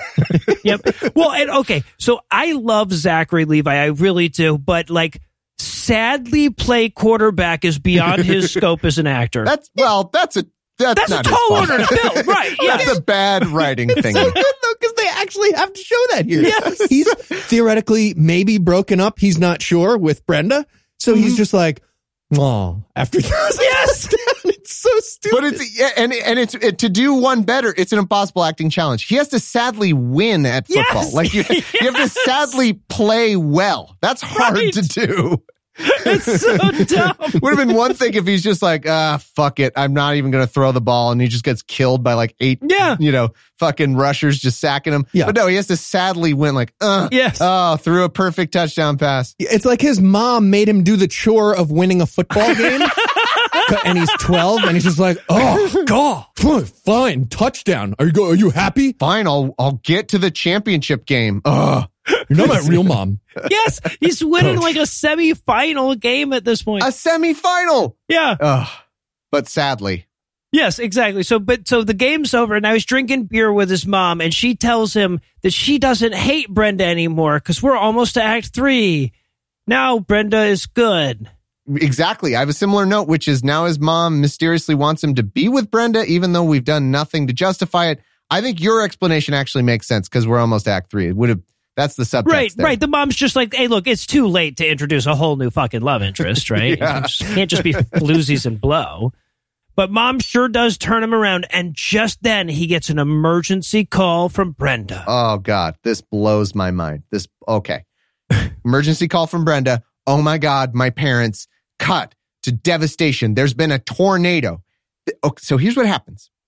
They drive to the parents' house, and the parents just aren't there. And then funeral. Yeah. So was there no what? Okay, if you get a call that there's a tornado, you're like, okay, which hospital are my parents in? I'll go see if they're going to make it or something. No. Or, they just drive to the house and I guess they're gone. So the parents are in the atmosphere somewhere. They might as well pull up at the house and there's a giant sheet over it. And she pulls it off and she's like, they're dead. I was doing a reveal. Well, that's what's so fucked up is that the parents are dead. Why did they drive down there? Exactly. They were like, if we go fast enough, we'll go back in time. No, you guys were both in Iowa. They didn't discover the parents' bodies. They didn't. They drove what I mean? to Arkansas. The parents had moved to fucking Arkansas. So they drove from Iowa to Arkansas just to sadly look over the ruins of the house that they died in. Yeah, they play it like maybe we can go rescue them if we get there in time or something. But you just drove to the house where their dead bodies would have been taken somewhere else at this point, right? I mean, yeah, it's like if you got a call that your loved one was in a car accident and they died, and so you drove to where the accident was. Right, yeah, you went to I-19 or whatever, yeah. Stood there. Yeah, it's like, no, you'd either go to the hospital or I guess maybe where you have to identify a body or you know? Yeah, it makes no fucking sense. So funny. But then, so from there, though, we cut to they're sadly looking over the house, and then now we're at a hotel parking lot. He's sitting around with Brenda and some characters that we've never met that I assume are like siblings of hers or something. Who knows? Okay, just to be clear, the main thing driving the plot right now is weather, mediocre relationship, maybe eventually kind of football. That's what's happening. Yes, eventually football, but right now weather. Yes, we're still on weather. Iowa weather. It's also a good time to take a tally of the God tab here. Right? God, to this poor woman, Brenda, has, again, devastated her life, had her ex-husband, drop her child, all this horrible shit. God has now, think about her parents' lives. Her parents worked their whole lives. They were people, salt of the earth, nice people. They finally were like, you know what? It's been long enough. We're finally bought our retirement home. There's a creek there. I'm going to do some fishing. We're going to finally live the lives that we've worked all our lives to have. We're going to finally have, bam, dead, tornado. Fucking tornado kills them. It's the classic parable of you saved all your life and then, you're fucking, it's a Alanis Morissette song. Yeah. Isn't it ironic? Like they die. And that's what's going on with Brenda and God for her. Like that's the tally for her. And then Kurt is like, but I need a football. God won't flip. But there's an interesting inflection point in the life of Kurt Warner here. So mysterious way. Yep. It's right. It's just fun. Yeah. So so he sadly goes back into the hotel room and he's got to pray. Right. So now we're at 3.7. He's got to pray to God. Whatever should he do at this point? And then Zach, the blind kid, wakes up while he's praying, and I'm like, oh, twist ending. Zach was God this whole time. Yeah. He's like, and now I will grant you a great football career because you have been good to my mom. Yeah, it's like a sequel to Bruce Almighty. Yeah, but it's like Zach Almighty, and he does. Yeah. Kurt Warner just spits in his hand and rubs it all over Zach's eyes. Hey, stop! Don't what are do you that. doing? So you're supposed to do it in the mud and then put the mud in my eyes. God damn it. So they go to scatter mom and dad's ashes. We have this big convoluted bit where he tells her that he'll watch the kids for a few days because he'll be damned if he was going to watch her kids for 2 days without that making it into the movie. He's a good guy, damn it. Yeah, after she's lost her parents. Right, yeah. They make clear that, like, this is the only acceptable time for a mom to maybe get a vacation from being a mom is a day or two after your parents die in a fucking tornado. Yeah. That's the only time. Otherwise, you're in charge of the kids. That's your job. Pretty sure. Yeah, and by the way, this ends up, he has to drive home, so we get a nice, good pan shot of driving in Iowa. Oh, God. It's literally the most boring thing I've ever done in my life. Yes. Is driving. I've driven through the entire state of Iowa. It's so goddamn boring. It's a scene in the movie right now. Yeah. We had a scene at a funeral for a second there for no reason. Like, it's like Kurt Warner's hijacking plots from the other people for his eventual boring fucking movie. So stupid. Just do the football. And so as she comes back from her 2 days in her life as a vacation of the kids, after her parents have died, literally her parents died, 2 days off, She comes back and Kurt Warner is like, this is when I need to propose. Yes. In front of a bunch of people, so like an asshole. Great timing. Yeah, no. Wouldn't she have been like, hey, I'm still mourning. I've got my parents yesterday. We just did the funerals. Remember when we dug their corpses apparently out of the ruins of a tornado? I'm not feeling that romantic right now, man. They're at the funeral home. He bangs a fork on a glass. Everybody, he gets down on one knee. What are you doing, man? That's not the time. But no, she's into that apparently. So we have some kind of barn wedding. To be fair, I'm sure most of Iowa's buildings are barns / something, whatever. Yeah. But they get married in a barn. So they put together a wedding during the week between the semifinal and the final of the Arena League. No, that's what we're to believe? They had a funeral, and then they had an engagement, and they had a wedding. They had a tornado, a funeral, and engagement. All this happened between tornado. It was a nice little Saturday. It was drive through Iowa, all that. The whole time I'm thinking, like, is he the championship's like tomorrow. Is he playing? He just had a wedding. Right. Is he going to say, is the point of the movie that he's going to be like, nope, this God marriage bullshit is more important than the championship, so I'm not playing in it. And I just picture the scene of the wife, Brenda, expecting that obviously he's not playing the fucking championship game the day after the wedding, and him being like trying to get her to let him, just like, oh yeah, no, I definitely don't need to play in that. I mean, our marriage is... That's more important, right? I mean, unless you let me. Yeah, unless you were such a good wife that you let me go play in the championship. Unless that happened. No, not happening. Okay. We lose our deposit at Sandals. What's the worst? So, but here's my theory on this whole thing, though, is that he had a teammate that kept wanting him to to come over for a barbecue before the championship game, and he didn't want to go because that guy's really annoying and everybody hates him. So he kept making excuses, and he doesn't, and he's so committed to the lie that he had to work that into his book and his movie. And he's like, yeah, and then that week, my in-laws died in a tornado, and then I was engaged, and then the next time that I was married, I was getting married, I was on my honeymoon. Yeah. The next time he gave him all those excuses and then had to prove they were all right in the same week, they were all true. Yeah, no, I like that. That's a good theory. So it was an 11-day period, screenwriters. Nothing has happened in this whole stupid fucking movie, and you put all this shit into 11 days. But anyway, so we go to a fucking Arena Bowl 10 that he there we go. Doesn't quite win. No, oh my God. Yeah, it's so good. So at this point I was like, oh, okay, so now he's like good at football again because he's got love again and God or something, right? But no, he fucking loses. He loses. They actually, I laughed a lot. They Tennessee Titans it. They come up a yard shy. Okay, so I was wondering if you guys caught that. Yeah, they set it up. Let's put a pin in this. They have him lose the game with precisely a certain play, which is somebody comes just about a yard short, stretching out the ball to get maybe the tying or whatever it would be, tying or go ahead touchdown. Right. They show that very specifically. And I'm like, I see what you're setting up here. Yes. Very clever. Let's put a pin in that maybe for later. They didn't see what they were setting up. No, apparently. because it's like unbelievable. They set off they did the Chekhov's gun thing. Yeah, I was going to save it for later, but yes. No, I won't say exactly what happens. I'll leave it. I'll leave it as a hanger. But they set up an amazing Chekhov's gun thing, and then they misfire it so badly at the end. It's so good. But they did it. Yeah, why did you didn't have to show that play for how we lost? It's like they had the first 2/3 already filmed when they realized they couldn't show the details from the Super Bowl. Oh, what if that is what it is? It may be that. But they showed some stuff, though. Yeah, I don't know. It's like they thought they were going to be able to do something that they couldn't. Maybe somebody else has the rights to the Kevin Dyson story. I don't. Yeah. And then, but he doesn't quite win the game. But after the game, a guy from a real football team shows up, a scout from the Rams. I was going to say, not really. Well, at this point, not at the time. No, but a scout from the Rams shows up and he's like, we want you to play for a real NFL team. And he looks at he's like, we've been trying to get in touch with you for weeks.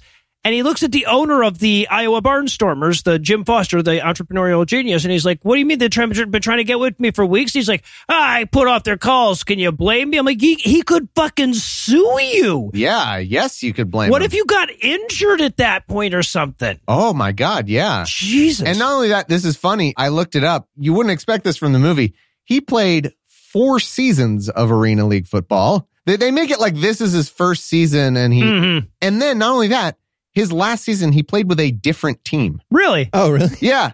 So, it's kind of funny to think about. They made it he played for this mogul, and then he was not taking hiding the calls from him. No, actually, he played for 5 years or something like that and left and went to a different team. But anyway, whatever. It's a movie. Okay, so this is a year after the Arena Bowl that he lost, really? Yeah, several, yeah. All right. Well, we're finally getting close to the only part of this movie that anybody who doesn't have a named character in the fucking script cares about. So that must mean Act 2 is over and we're ready for a break. But first, let me give Act 3 the hard sell. Can Kurt Warner remember where he left his keys? Will the kids enjoy their visit to the Des Moines Botanical Gardens? Why the fuck aren't we talking about any of the interesting aspects of Kurt Warner's life? Find out the answers to different questions and less when we return for the afterthought conclusion of American Underdog. This podcast is sponsored by BetterHelp Online Therapy. And your stripe looks stupid. Doesn't even make you look faster or taller. Hey, Heath, what you doing? Oh, just antagonizing these chipmunks. Wait, didn't we just do this in the last Well, yeah. It turns out that antagonizing chipmunks is a pretty solid lead for percussive massage devices and for therapy. Oh, but therapy isn't just for people who antagonize chipmunks. Therapy doesn't mean something's wrong with you. It means that you recognize that all humans have emotions and we need to learn to control them, not avoid them. It's true, Heath. We hear from listeners every week who have used BetterHelp services to help improve their mental health. Oh, what's BetterHelp? BetterHelp is customized online therapy that offers video, phone, and even live chat sessions with your therapist, so you don't have to see anyone on camera if you don't want to. It's much more affordable than in-person therapy, and you can be matched with a therapist in under 48 hours. Give it a try and see why over 2 million people have used BetterHelp online therapy. Okay, that also sounds better than antagonizing chipmunks. I've been doing that a lot. No, this is definitely better. How do I sign up? Well, this podcast is sponsored by BetterHelp, so God Awful Movies listeners get 10% off their first month at BetterHelp.com/awful. That's BetterHelp.com/awful. Fantastic. You hear that, chipmunks? Looks like I got a better option in your face. Good, because I was 8 inches from kicking your ass. Sorry, what? Nothing. Chipmunk voices. Thought so. Ladies and gentlemen, if I could have your attention, please, everybody. Did you bring a fork and a glass just for that? We're in the parking lot. I'd like to say a few words about Mr. and Mrs. Brenda. What's happening right now? Her name isn't Brenda. I didn't know them very well myself. Did someone invite this guy to do a eulogy? No, I'm doing the eulogy, but when we get inside. As I was saying, agree to disagree, I'm doing it. As I was saying, I didn't know them very well. But I do know all about the sport of football. I'm an expert. You play in the Arena League? Yes. Moving on. Death, my friends. We're not friends. Here's the thing about death. Don't say death is like football. Death is like football. Are you stealing the eulogy from me? Just jumped in on my thing. This isn't about you, sir. It's about me. Well, okay. It's about the Brendas and me and my story. Anyway. As I was saying, one more time. Right? Yeah, I think we got to tackle him. Please don't. Please, I'm actually very quick, so there's no chance you're going to be able to... He stayed in the pocket. That's actually kind of funny, though. This is the most interesting moment in my life. I hope it makes the movie. It won't. Nah, it kind of happened. All right. And we're back for still more of this shit. We're going to open Act 3 in the Rams home office meeting coaching legend Dick Vermeil and coaching other guy Mike Martz. Oh, my God. We finally get to the part of the movie that I could talk about for 10 hours, but we can't because you've left the only interesting part of your movie for the last 5 minutes. Yep. Right. Mike fucking Martz, the biggest fucking asshole in the history of... Oh, my God. I fucking hate Mike Martz. Okay. Here's what happens. They're discussing the practice squad backup quarterbacks they're going to maybe try out and maybe they'll stay on the team. And at first I was going to say it's not plausible that Mike Martz would take backup quarterback number 50 on the team who's probably not going to make the team and single him out as a guy he hates and like is beneath the standard of the franchise, which by the way, the franchise fucking sucked at this point. Really I thought that was a punchline, but the characters didn't laugh. So I guess we're to believe that he really thought that. Somebody says the groundskeeper will make more, but Mike Martz is still like, no, man, I don't want to get a guy for free who maybe could be good. And if he doesn't make the team, it in no way hurts the team at all. You just keep one of the other guys that you the scene is so fucking stupid. It's like Mike, this is what I wrote in my notes. Mike Martz isn't so sure about this Arena League asshole. Dick Vermeil is pretty sure about this Arena League asshole. That's the same. So fucking stupid. So then we join Kurt Warner in Rams practice. We meet Isaac Bruce. I love this moment because he might as well just walk up and say, hello, I'm future 4-time Pro Bowl wide receiver of American football, Isaac Bruce. Yeah. It's just so you may remember me from such football. Yes, exactly. Yeah. You're doing a Phil Hartman voice? He's very specifically the one player. Like we see the running back who's fucking legend. Marshall Faulk. Yeah. Marshall Faulk. So fucking awesome. I love that guy. He was good. He was amazing. We see him. It's interesting. We totally leave out of this movie fucking Torrey Holt. Yeah. He's not in the movie like at all. And I just wonder about that. Because every player that they showed, they had to pay that guy. Is that how that works? I'm pretty sure. Because you're allowed to do stories about your life that but involve... I think in this, I don't know. I think because they're using these NFL logos and all those rights are so tied up. I don't know. You probably know better than me, but I wonder if it's like personal beefs or something. I don't know. It's interesting. It could be that Torrey Holt just isn't Christian enough, right? Isn't Isaac Bruce like super Christian? Okay, that's the funny thing. I was going to go with that is the theory, like, because they also give a prominent role to the Baltimore Ray Lewis. Murderer. Ray Lewis, who is also, isn't he super Christian too? Yes, and a murderer. And a murderer, yeah. And I wonder if it's like this is Kurt Warner's, his like hierarchy of the people he cares about because they're actually Christian, so he's going to include them in the story. Okay. That's my theory. It's funny though, because Torrey Holt, big game fucking Torrey Holt. Oh, yeah. Was a bigger part of the offense, I think, than Isaac Bruce for at least maybe later years. Yeah, eventually. I think eventually. Yeah. But yeah. All the people we're talking about are a bigger part of the offense than Kurt Warner. No. Marshall Faulk and Isaac Bruce and Torrey Holt. He got hit hard a lot. Those are the reasons for the success of this team we're about to have be successful in this movie. Kurt Warner happened to be there by luck. Wow. Absolutely. Completely disagree, but that's fine. And sorry for how thoroughly we failed at the not over talking about the football aspects of this movie, listeners who don't care about that stuff. If that's true, how did Kurt Warner get back to the fucking Super Bowl with Arizona? Kurt Warner fucking rules. I won't hear this. Kurt Warner's pretty fucking good, though. That team he had in Arizona was amazing. Yeah, it's true. Larry Fitzgerald, yeah. It's a team sport, okay? Everybody's got to be good. Yeah, it is. It is a team sport. So, okay. Matt Leinart couldn't fucking do anything with that. So after practice, Kurt Warner calls his wife, tells her about the great little montage he just had. And he's like, yeah, I probably will never get to play, though. Trent Green is so much better than me at football. Yep. So we're going to learn later that Jesus don't love Trent Green very much. Yeah, I was gonna add that to the God's tally. God's plan involves. So yeah, and he's like, but Mike Martz, in case it wasn't clear by the fact that every time he's been on screen, he's been talking about how much he hates my fucking guts, fucking hates my guts. Yeah, that's real. Yeah. Mike Martz's theory, by the way, okay, so here's what we're going to get to overall once we get the Kurt Warner starting. The moral of the story is Mike Martz, and I think this is actually true, thinks that it's not good enough to just be good at football. For some reason, you also have to survive like a vicious cyberbullying campaign. Yes. In order to be a good football player. Like that's the only, and I love it. It might actually be what he thinks, but I just love the idea that like, I don't know, Noah, you're good at juggling.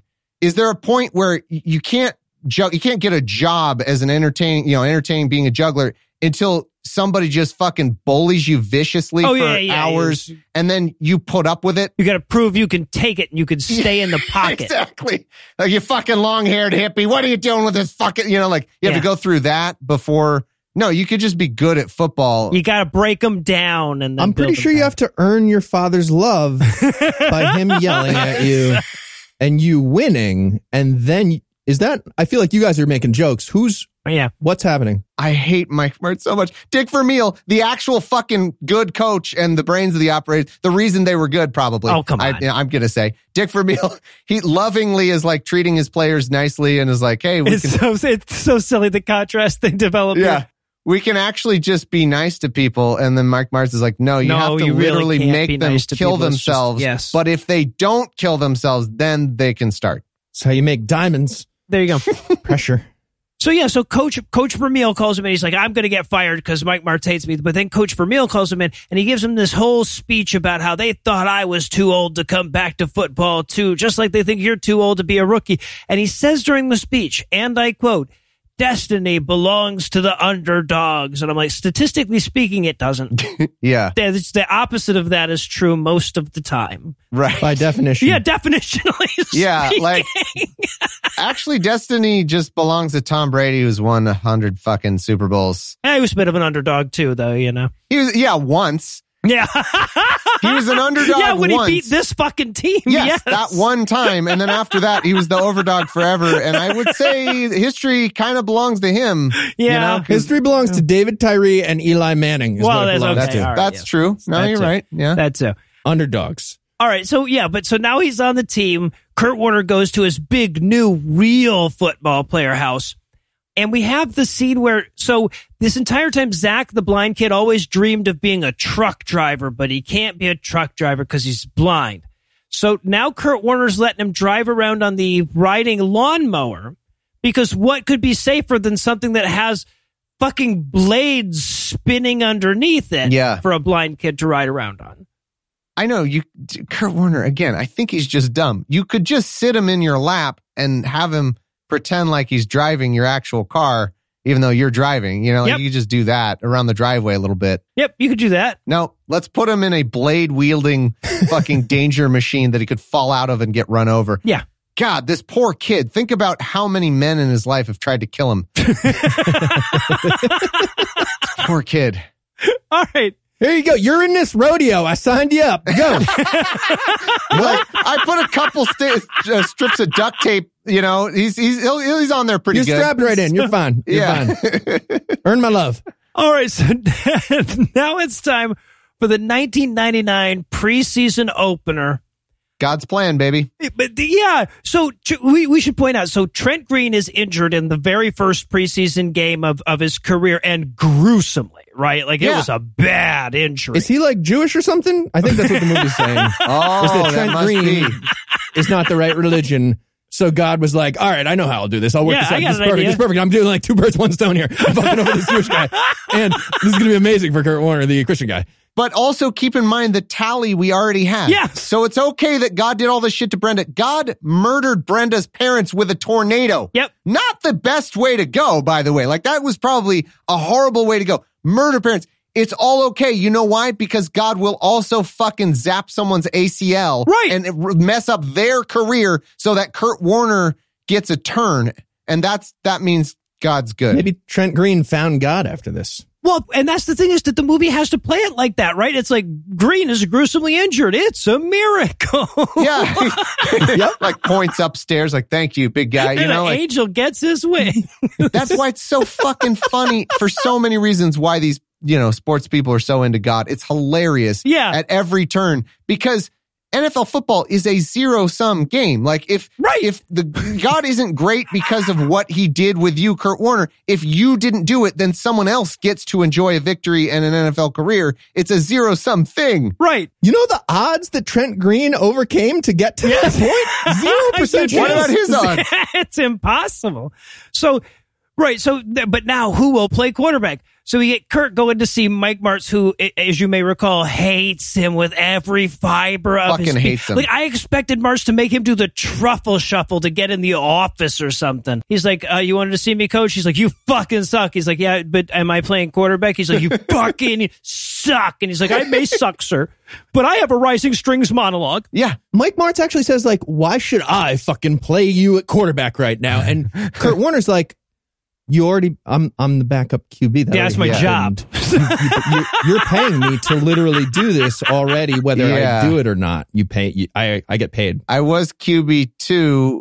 QB1 is not here. That's you would normally. It's math. Yeah. Really. I'm not great with math, but I do God that. smited Trent Green. What is confusing about this to you? And he also is like, Kurt, stand there while I give you the movie's preview. That's obviously going to be, you're too old. You're washed. That's whole shit. Yeah. And I love it too, because you're right. Kurt Warner doesn't have a good answer. He's not like, well, I throw the ball good. Like, I'm good at quarterback. He's just like, because it's my turn. But if you put your trust in me, coach, you'll never be disappointed. Yeah, right. Yeah. I'm a good quarterback. I am weirdly developing confidence from this. Oh, it's a trick. He's doing a confidence trick. That's like the point. The point is that Mike Martz is doing the like angry dad thing to get him to have confidence by. You have to prove yourself to me. Crushing him first. Yeah, so, and then we get the presser where Dick Vermeil announces that, yes, that Kurt Warner will be their quarterback. They're not going to go sign anybody else or anything. Yeah. This is a funny quote. During the press conference, he says, okay, we will rally around Kurt Warner and we will play good football. I think that's almost exact words. Not great. It's just good. Yeah. Which is the real press conference. They just recreated that exact thing. Not a great endorsement. It's like, he will manage the game good enough that we won't lose so much. That's what like the head coach is saying about you right here. Yep. All right. So now it's NFL Kickoff 1999. First actual game of Kurt Warner's rookie season. This will be the only game to enjoy this, and this is the one we're going to focus on. It's not close or anything. It's not a good one. But it's opening day, and before the game starts, Brenda comes to see him in the locker room. They apparently know to let her in the back of this locker room. The Rams have their shit. He together. learned from last time, I guess. She says, I brought a note from Zach, and I'm like, please let it be an illegible scribble, please, or in Braille or something. She's like, I don't know. We don't know what it says. No. Seems like you could just bring the kid to the game, though, right? You could have just... Instead of a note from... A kid doesn't want to go to an NFL game? Right? We would think. Blind, but yeah. Well, yeah, but you could tell him what was going on. Yeah, that's true. He's mowing the lawn. He doesn't have time to come in. Yeah, I left him on the lawnmower. We know what his job He's having a great time. He's loving it. So, yeah, and then we get the fucking least passionate kiss in cinematic history, and then we get kickoff. And, of course, this is against the Baltimore Ravens. Their star player at the time was Ray Lewis. Fun fact, he murdered a man in a knife fight and never got punished. Is that okay? You kept saying that. There's been so many NFL murders. I lost track of which murder Ray Lewis did. Yeah, no. So someone in his group murdered someone with a knife outside of a club, and it turned out not to be him, despite all the early reports and stuff that said that it was. Yeah. But he loves God, so. Yep, but he loves Jesus, so he's good. He was redeemed. But yeah, so he's talking trash, and he's going to make this rookie pay, and blah, blah, blah. And he even intercepts the ball on his first throw. Yeah, I mean, you should have seen that coming, though. You saw Ray Lewis starts doing something in slow-mo right before the play. I mean, obviously. Now you know, like, especially as fast as you are. Yeah. You're impossibly fast. He's going in slow. You're getting picked off by Ray Lewis. Throw to the other side of the field or something. Well, I think at this point, everybody looks slow motion to Kirk because he's so fast. Fair enough. But okay, but yeah, he doesn't do good. He throws an interception. So he gets a call from Mike Martz on the sideline, and Mike Martz is all like, hey, man, it was all an act. I don't really hate you. Now you can play football better. And he's like, I can play football better, right? Which, to be fair, is what I would also say if I fucking hated a guy and bullied him for years and then was stuck with him now as quarterback. I'd be like, yeah. So that was all a test. Right. But yeah, but now he can football good because he believes in himself and he can stay in the pocket or whatever. So he drives down the field, gets a touchdown. And then he kneels down to pray afterwards because he saw what God did to Trent Green. He's not fucking around. Yeah. At one point, they do a shovel pass. It's a trick play in football, where it's not even a trick play. It's just like not really. It's just like a pass that you would sometimes run. And the announcer's like, "A shovel pass? Fuck me in the goddamn neck! A shovel pass with a shovel is this guy pass? Like from the Arena League and on Fast Forward or something? This is crazy." Does he have a cheat code? Yeah. Oh, Kurt looks up. He sees his wife in a crowd of 66,000 people. That's unrealistic. But the Rams won. I want to point out the Jaguars beat San Francisco 41-3 that day. Way better than the bigger margin of victory than the Rams had over the Ravens. They must have loved God even more then. Yeah, must have. They beat the Ravens too, 6-3 later on that year. So it seems at this point that they're making the finale of the movie game one of this football season. Yep. Which they kind of do. They just barely avoid doing that. But the big finale of this scene is the kneel down play, which was so fucking funny. Because that's the dumb, if you don't know football, there's this dumb thing at the end where there's like 10 seconds left or whatever. And one more time, the team that's winning has to snap the ball and literally the quarterback just kneels down. Yeah. And it's over. And that's the end of the game. Yeah. And that's the end of the game. And they make this into like a big finale of the scene. I think they were going for like, he never wanted the game to end. I think they were like, he doesn't want I wish this game would never end. And so he like takes for fucking ever to kneel down, by the way. Probably got a delay of game call, but that's okay. Yeah. I don't know what So the big finale is the kneel down of the first game and fuck all the other stuff. Which they won by like 20 points or so. It was a big victory. It wasn't a close game. Close. Yeah. That wasn't a very crucial kneel down. No. This was not a Colin Kaepernick kneel down, by the way. This was a I love God kneel down for sure. Yeah. And it's the opening game, so it's literally like the least important win of the entire season for them. Like to thank God for smiting Trent Green and for God, I wish they would do that. Killed my parents-in-law. I wish when he said, I want to thank God, I wish they were required to answer for what? Like, oh, really? What did what did God do in this situation? Explain the plan. Explain the mysterious way. Yeah. What did God do to contribute to you getting to this point? Tell me the actions he did. What did he do? And then we get my best worst. We squeezed the next 15 regular season games, 2 playoff games, a bye week, and the Super Bowl into a quick little montage. Mm-hmm. My favorite aspect of this, by the way, as he's running out to play in the Super Bowl, Dick Vermeil stops Kurt Warner and says, and I quote, "You couldn't have asked for a better script." I'm like, the balls on this screenwriter. Right? Holy shit. These are the best words you've ever heard. I'm writing this now. What?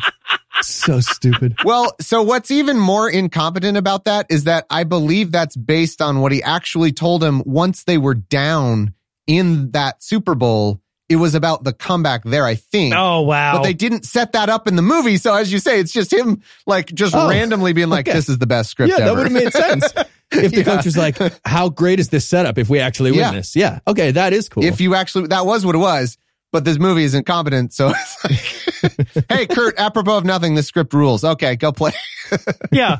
Well, we even have the announcer say it. As I'm writing, man, the balls on this writer, the announcer comes up and says, well, couldn't ask for a better script for his rookie season. I'm like, it was a montage. There was not even a scripted thing. It just said montage in brackets. So, let me get this straight. His rookie season would have been an amazing script. Maybe we should have shown that in the fucking movie. Yeah, that would have been great. Instead, we get actually yada, yada, yada, 2 minutes left in the Super Bowl. We skipped the entire amazing thing Thomas just mentioned. And now there's 2 minutes left. And okay, this is amazing to me. It's amazing. This is my favorite part. So they show a big, important Isaac Bruce touchdown here. Kurt Warner throws a touchdown to Isaac Bruce, the receiver, and the Rams are ahead in the Super Bowl right near the end. Up by 7. Yep. They're up by 7 now. And then what happens? That's not the end of the fucking game. No, because it's not. The end of that game is what I was talking about at the very beginning. Yes. The most amazing moment or close to it in Super Bowl history, in any sport history. It's the final game of the season. And there's this amazing drive by the other team, the Tennessee Titans. Yep. They're down by 7 with a minute left and they go all the way down the field. All the way down the field. They run a play with whatever, 15 seconds left, 10 seconds left.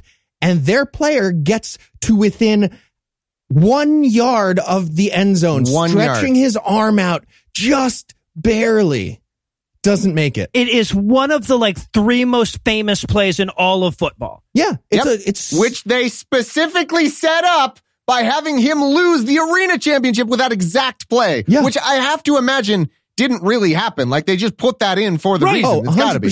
Well, and then not only that, but I spent the entire time expecting that the reason we had to really focus on his faith is so that Kurt Warner would have something to do at the end, right? He could be praying to God at the end, oh, please don't let him get in. No. And then we can show the fucking Holy Ghost tie in Kevin Dyson's shoelaces together mid-play or something, or whatever, No. There's always that picture of Jesus, with the surgeon, guiding the surgeon's hand. We'll do that, but Jesus has a helmet and pads on, and he's also wrapped around the legs of the player, he's also tackling with him. Just fucking up Trent Green's surgeon at the same time. Making it worse. Fucking with Steve McNair's nose with a feather as he throws the ball.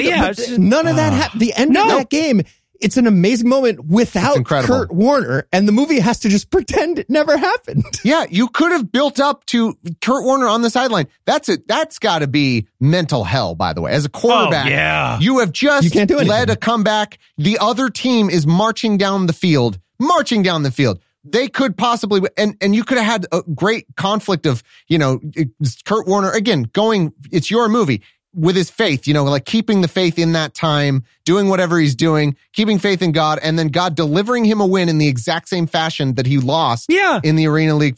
You could have done all that. It's your Christian bullshit. You could do that. Nope. They're and yada, yada, yada, greatest play ever. Right, yes. He had to skip it entirely. Yeah. They're just and the Rams win. And then, they Isaac Bruce, and they were up by 7. Isaac Bruce touchdown, yada, yada, yada, end of the game. Yeah. Nothing happened there. That's what they do in the movie. Well, and then, yada, yada, yada, you're the MVP. Would you like to say anything? He's like, yeah, Jesus. Yep. This is when the dude bros were like, Kurt Warner! And they high-fived. They literally high-fived each other in the goddamn movie theater. Oh, my God. Yeah, so, and then the movie, shows a little quick, and then he went on to, never win a Super Bowl again. But he did pretty good. He did good after that. And then they show the real people, and that fucks you right up. right after having looked at Anna Paquin and Zachary Levi the whole time and Dennis Quaid. It just fucked me right up. I'm not going to lie, it got me. Yeah, that was fucking awesome. It was pretty good. Sorry, that's it. Super Bowl's fucking awesome. Could have been a great fucking movie. Honestly, it's the greatest story of all time. You know what's even more of an outrage? There's not another option that I could find for watching this story. I was, in part of the prep for this, I was like, well, I want to watch an actual documentary or anything. I can't find anything. There's not like a 30 for 30 type thing? I would have guessed ESPN did a thing. Yeah. There is not a 30. I saw, the only thing I found was A Football Life, but you can't get it. Like, I don't know if I have to order like the DVD of fucking A Football Life to get this action. It's the best story in sports. What's going on here? Yeah, no shit. The only thing we get is a Christian movie about it? Fuck off. Right. An episode of Arliss? Come on. All right. So, and I feel like this would have been obvious by the end, but I also don't feel like it was. What is the moral of the story here? Stay in the pocket and don't be Jewish like Trent Green, maybe? I guess. I don't think he's actually Jewish. Okay, yeah, I think I got it. If you pray enough, if your wife believes enough in God and you sort of go along with it, God will kill her parents. Yeah. But also let you win a football game after ruining another guy's football career. There you go. Yeah. I think. What a great God. Well, yeah, because again, he did the numbers at the beginning, right? He did the 1 out of 1,000 out of 1,000 out of 1,000 numbers. So my take on the moral is keep buying them lottery tickets. One of them's bound to pay off eventually. Oh, totally. This movie is, and this whole ethos, you know that meme you see of the airplane bomber with like, oh, it hit all these parts of the airplane when they came back. And then the guy's like, we should reinforce those parts. And then the genius is like, no, you got to reinforce the other parts because that's the airplanes that didn't come back. And that name was Albert Einstein or whatever the fucking meme is. I don't know. Yeah. And it's like that, but for life, it's the people who are the 1 in a million. That's the whole ethos is you could just be that. And I'm sitting here like, yeah, no, those people are that. But then what about the 999,000 people who don't get to be Kurt Warner? What are they? Right. We didn't just randomly make a movie about a guy. Yeah. Maybe we should have a social safety net for. Did they not pull hard enough on their bootstraps? Probably must have been it. They didn't believe in themselves enough. Yeah. All right, so, that's going to do it for our review, I guess, of American Underdog. That isn't going to do it for the episode just yet because we still need to lure you and us back in next week. So, Heath, tell us, what's on deck? Atlas Shrugged. Oh, God damn it. Part 1. It's a Shrugtacular. I'm calling it. We're doing a Shrugtacular. Oh, my God. We're going to do 1, 2, there's 3 of them. Close. We're starting 3 of them. the Shrugtacular with part shit. 1. And I believe Talk about house cats. We might have the legendary Cecil from Cognitive Dissonance. Right on. That I am not closer to lured in. So Cecil? For Cecil, you're lured in by Cecil. So with that to look forward to, we're going to bring episode 336 to a merciful close. Once again, a huge thanks to Thomas Smith for helping us out today, and perhaps even huger thanks to all the Patreon donors to help make the show go. If you'd like to count yourself among their ranks, you can make a per episode donation at patreon.com/godawful, and thereby earn early access to an ad-free version of every episode. You can also help a ton by leaving us a 5-star review and sharing the show on all your various social media platforms. And if you enjoyed this show, be sure to check out our sibling shows, The Scathing Atheist, Citation Needed, D&D Minus, and The Skeptic Crowd, available wherever podcasts live. If you have questions, comments, or cinematic suggestions, you can email godawfulmovies@gmail.com. Legal services for this podcast are provided by the law offices of P. Andrew Torres. Tim Robertson takes care of our social media. Our theme song was written and performed by Ryan Slotnick of Evil Drafts on Mars. All the music was written and performed by our audio engineer Morgan Clark and was used with permission. Thanks again for giving us a check of your life this week. For Heath Enright, Neil Boston, I'm No Illusions. Promise to work hard to earn another chunk next week. Until then, we'll leave you with the Breakfast Club close. Colin Kaepernick was raised Methodist and has a really interesting story. So looking forward to a Christian movie about him. Really soon. I'm sure they'll make it. Yeah. Jesus went on to like Kurt Warner significantly less for the remainder of his career. Yeah, God went on to let rapist Ben Roethlisberger win Super Bowl 43 against Kurt Warner in what would have been an even more amazing story than this movie, thus proving he either doesn't fucking exist or likes rapists better than Kurt Warner. He is a rapist in Mysterious ways. Mysterious ways.